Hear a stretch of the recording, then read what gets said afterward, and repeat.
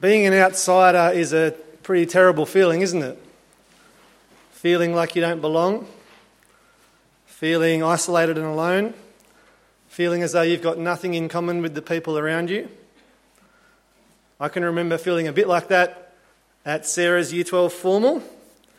I mean, being a formal was enough for me to feel like an outsider, but there was this group of people who'd spent 5, 6, 7, 8, some of them even more years together, and I had none of those shared experiences, none of those shared memories.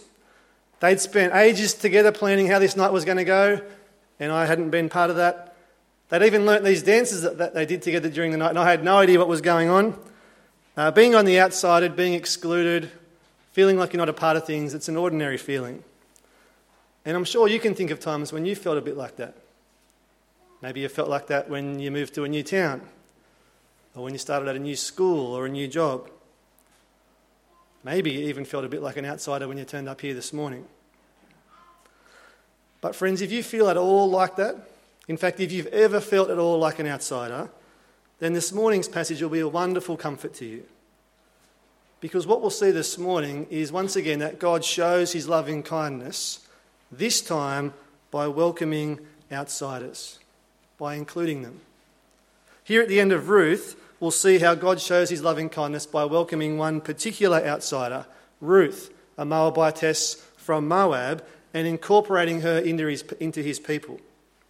And then we'll see that in Jesus, God has actually shown his loving kindness even more fully by welcoming a whole bunch of outsiders, lots of outsiders into his people.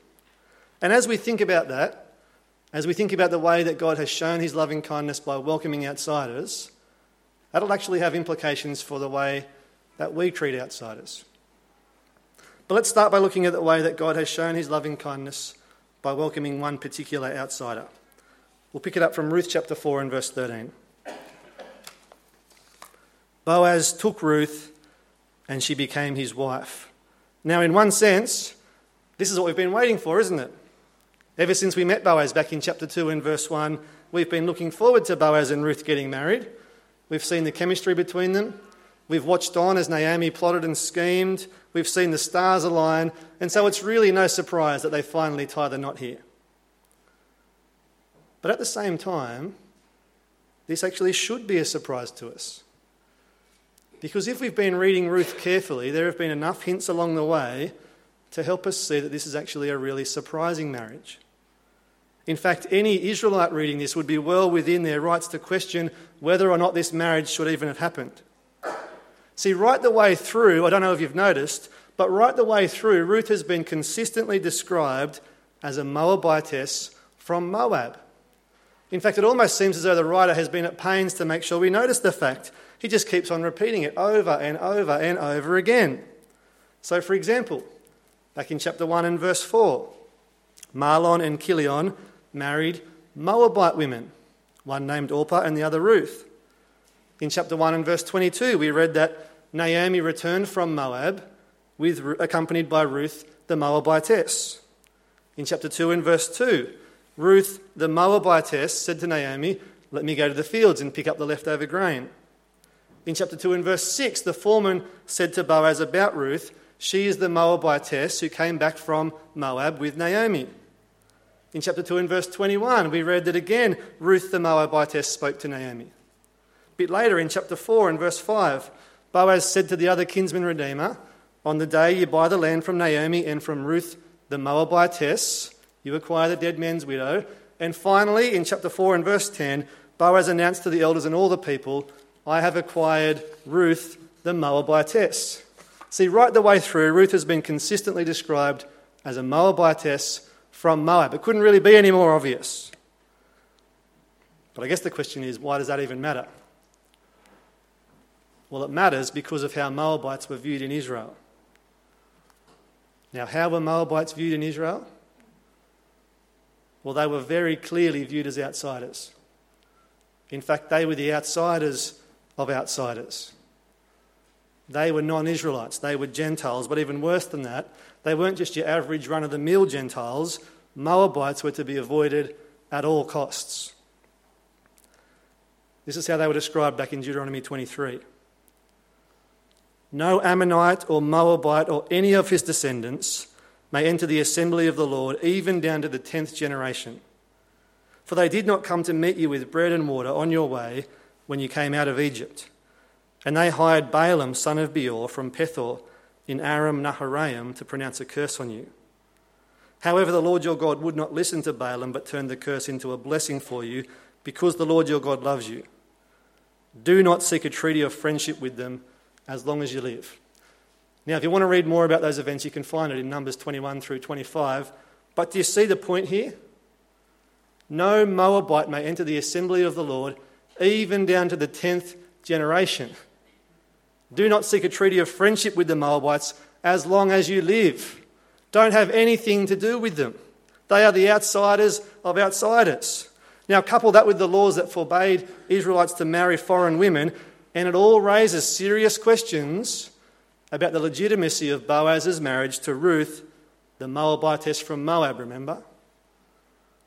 From everything we've seen before in Ruth, Boaz looks like a law keeper. But here he seems to be blatantly disregarding the law. So what's going on? Should he or should he not have married Ruth? What's happening? Well, here's what I think's happening. I think Boaz is doing exactly the right thing. Absolutely he's keeping the law. Because he's showing hesed, he's showing unfailing love to Ruth. And hesed, that is the fulfillment of the law. Now, back in chapter 1, when Mahlon married Ruth, a Moabite woman, I think we were meant to see then that was a mistake. Elimelech should never have taken his sons to Moab. They should never have married Moabite women. That should never have happened. But as unfortunate as it was, it did happen. Ruth did marry Mahlon, and so she became part of his family, which also meant that she became part of the people of God. In her own words, your people will be my people, your God, my God.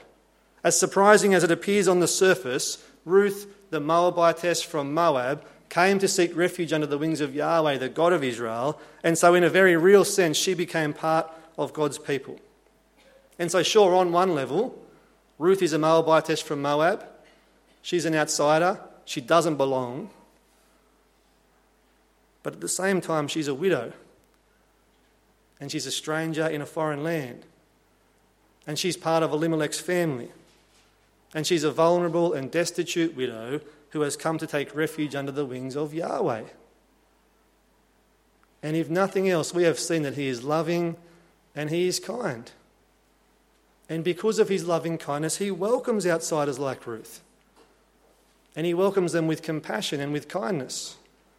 He welcomes them with kindness that has all the excess and richness of love. That's exactly how Ruth was welcomed, do you see? Chapter 4 and verse 13, Boaz took Ruth and she became his wife. Boaz showed loving kindness to Ruth, which is exactly what God in his loving kindness required him to do. Boaz took Ruth, he redeemed her, and she became his wife. And with that wedding, Ruth, the Moabitess from Moab, is confirmed as being part of God's people. She's confirmed as being welcomed into God's people, which is a wonderful testimony to God's loving kindness. Ruth, who was a foreigner and an alien, is now a fellow citizen with God's people. Ruth, who was a Moabitess from Moab, the lowest of low Gentiles, a scumbag dog, is now a member of God's household. Ruth, who was far away, has been brought near because of God's loving kindness. But it actually doesn't end there. It gets even better, because not only is Ruth welcomed into the people of God, but she has a son. Verse 13 again. Boaz took Ruth and she became his wife. Then he went to her, and the Lord enabled her to conceive, and she gave birth to a son. Now notice who this son turned out to be. Verse 16. Naomi took the child, laid him in her lap, and cared for him. The women living there said, Naomi has a son, and they named him Obed. He was the father of Jesse, the father of David. That's extraordinary, isn't it? Ruth, the Moabitess from Moab, has a son who turns out to be the grandfather of King David. You see the way that God has shown his loving kindness to Ruth? Not only is she welcomed into God's people, but she's actually included in the grand plans that God has for his people. Remember how the book started back in chapter 1 and verse 1? It was in the days when the judges ruled. In those days, Israel had no king. Everyone did as he saw fit. But in those days, God showed loving kindness by welcoming Ruth, an outsider, into his people. And in those days, he showed his loving kindness by using her to prepare the way for the arrival of King David, Israel's greatest king. It's an extraordinary display of loving kindness. But as extraordinary as that is, even that still doesn't show the excessive and rich nature of God's loving kindness, because it actually gets even better, it gets even bigger. You might want to look it up later on. But in Matthew chapter 1, there's a record of the genealogy of Jesus Christ. And you'll never guess who pops up. Listen to this. Abraham was the father of Isaac. Isaac the father of Jacob. Jacob the father of Judah and his brothers. Skip a couple of generations. Salmon was the father of Boaz, whose mother was Rahab. Boaz was the father of Obed, whose mother was Ruth. You see that? Not only is Ruth welcomed into God's people, not only is she included into the family line of King David, but Ruth, the Moabitess from Moab, she's included into the family line of Jesus the Christ. She's included into the family line of the Messiah, no less.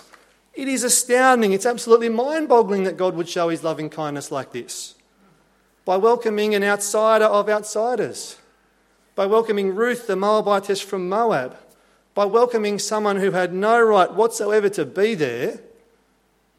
And by bringing her into the family of Jesus the Christ. It's a wonderful testimony to God's loving kindness.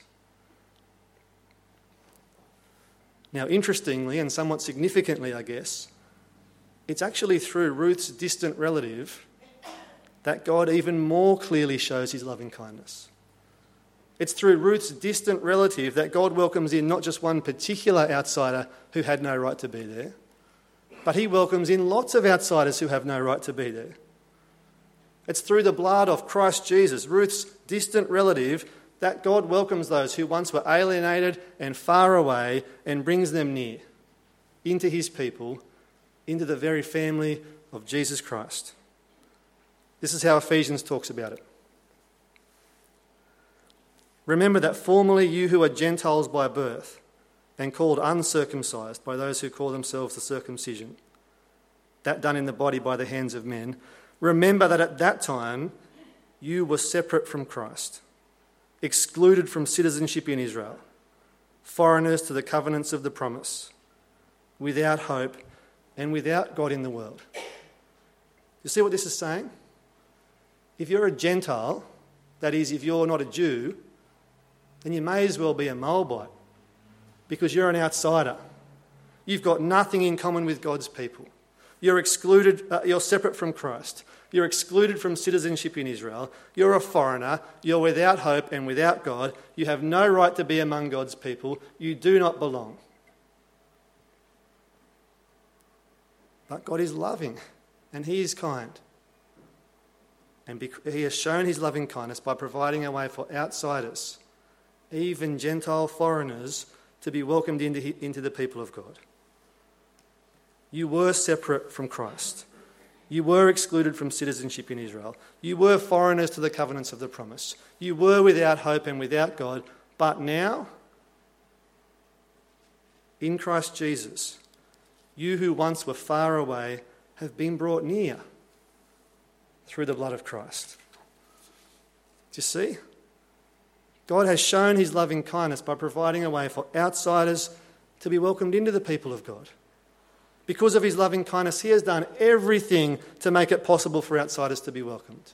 Because of his loving kindness, he has made it possible for those who were excluded to be included. Because of his loving kindness, he has made those who were without hope to have hope. Because of his loving kindness, those who once were far away have been brought near. Because of his loving kindness, God actually planned for Jesus to die in the place of outsiders.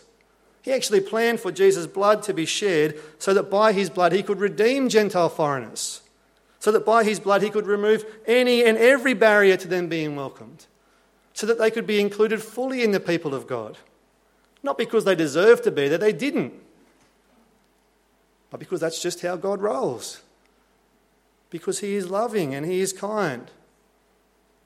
And he has shown his loving kindness by welcoming outsiders in an extraordinary way. Now, if God has shown his loving kindness by welcoming outsiders like that, then how do you think God's people should act? Don't you think God's people should show loving kindness by welcoming outsiders as well? I mean, as people who have seen and experienced God's loving kindness, as people who have ourselves, Gentile foreigners, been welcomed into his family, shouldn't we be people who show loving kindness to others? Shouldn't we be people who gladly welcome outsiders? Of course we should. So how do we do that? How can we be better at showing loving kindness and welcoming outsiders? Depends on the context a bit, doesn't it? I mean, here at our Sunday meetings, there's a whole bunch of things we could do. You could turn up here on Sunday morning thinking about how you can serve others. You can develop a nose, if you like, for new people. And if you turn up with that kind of attitude, that'll help you to arrive early so that you'll be ready to welcome new people, so that you'll be ready to greet those who feel like they don't belong. And if you do happen to meet that new person, introduce yourself. Maybe you could sit with them during the meeting, explain what's going on, help them to feel comfortable, make sure they've got a Bible. Show them where the creche is if they need that. Explain where we'll be having morning tea. Then when this bit of the meeting ends, keep chatting with them. Introduce them to your friends. Maybe you could even invite them over for a meal during the week. You know, I know there's lots of people here who do exactly that, who invite people over for lunch most Sundays after church so as to get to know them, so as to help them to feel welcome, so as to show loving kindness to them. What about other contexts? What about in your street, in your neighbourhood? Sarah and I have only just recently moved to a new place, and in many ways we're the outsiders in our little cul-de-sac, but our neighbours have made us feel really welcome. They've been incredibly kind to us. We've spoken with just about everyone in our street, I think. We've had numerous offers of practical help. We've even been invited to a street party where we sat on one of our neighbours' front lawns just eating food together and chatting and singing Christmas carols. It was a bit weird, but it was really welcoming. If you haven't already, maybe you could just go and say good day to your neighbours. I'm not saying you need to organise a street party, but maybe you can just go and introduce yourself, show some interest. Maybe you can invite them over for a cup of tea one afternoon or a barbecue one weekend. Just do what it takes to show loving kindness, to make them feel welcome. What about a bit bigger? You know, we like to think we're a sophisticated kind of town, but Dubbo's really just a big country town. And in any country town, who do you think are the most isolated people? Who do you think would feel the most like they don't belong, like they're outsiders? We've heard from some of them this morning. Of course it's got to be the migrants and refugees, doesn't it? Late last year, the government announced that we're going to receive an extra 12,000 Syrian refugees. It's highly likely, I reckon, that at least some of them will end up here in Dubbo working at places like the abattoir, which presents us with a great opportunity to show loving kindness by welcoming them. Now, how can we do that? There's a whole bunch of ways. Refugees need friendship, support, someone to talk to, someone just to welcome them. We can do that. They may well need help finding a house and moving in and furnishing it. We can do that. In all likelihood, they'll need help just with everyday tasks like making phone calls and making appointments and filling in paperwork and even getting kids' homework done. We can do that. In all likelihood, they'll need English classes, and so if you happen to have teaching qualifications and especially teaching English as a second language, there's a great opportunity there for you to show loving kindness to these people. But friends, of course, their greatest need, isn't it, is to find real and lasting refuge. Their greatest need is to meet Jesus and to know him. They just need someone to sit down and read the Bible with them. Refugees who have left everything behind need most of all what we all need more than anything else. Real hope in Jesus the Saviour for this world and for eternity. And friends, really there is no greater way we can show loving kindness to anyone than by helping them to investigate Jesus for themselves. By sitting down and reading the Bible with them. So let's at least be prepared to do that. Whether it's with refugees, or whether it's with people who have lived in Dubbo their entire lives, or whether it's with your next door neighbour, or whether it's with the other people here at Church at 9. Let's at least be prepared to show loving kindness to one another. Now, is all this going to be hard? Is it going to be costly? Is it going to take time and effort? Absolutely it is. Welcoming outsiders was hard and it was costly for Boaz. It was certainly hard and it was costly for Jesus, and so it'll be hard and costly for us. But friends, is any of that going to stop us? No way. Because it's worth the cost. And this is just who we are. Because it's who our God is. He is loving and he is kind. And he gladly welcomes outsiders. Outsiders like me. Outsiders like you. Because if nothing else, what we've seen from Ruth is that our God, he is characterised by hesed, by unfailing love, by loving kindness. And that is a wonderful thing. Let me pray. Our great God and loving Heavenly Father, it is a wonderful truth that you are characterised by hesed, by unfailing love. And Father, we thank you for the way that we see that most clearly in Jesus. That even though we are Gentiles, excluded from citizenship, foreigners, separated from Christ, yet because of your unfailing love, you have made it possible through the blood of Jesus for us to be brought near. And we thank you for that wonderful truth. And Father, we want to be people whose characters reflect your character. We want to be people who are loving and kind because you are loving and kind. We want to be people who are welcoming because of the way that you have welcomed us. And so we pray, help us to think well about how to do that here at church and in our neighbourhoods and in our town.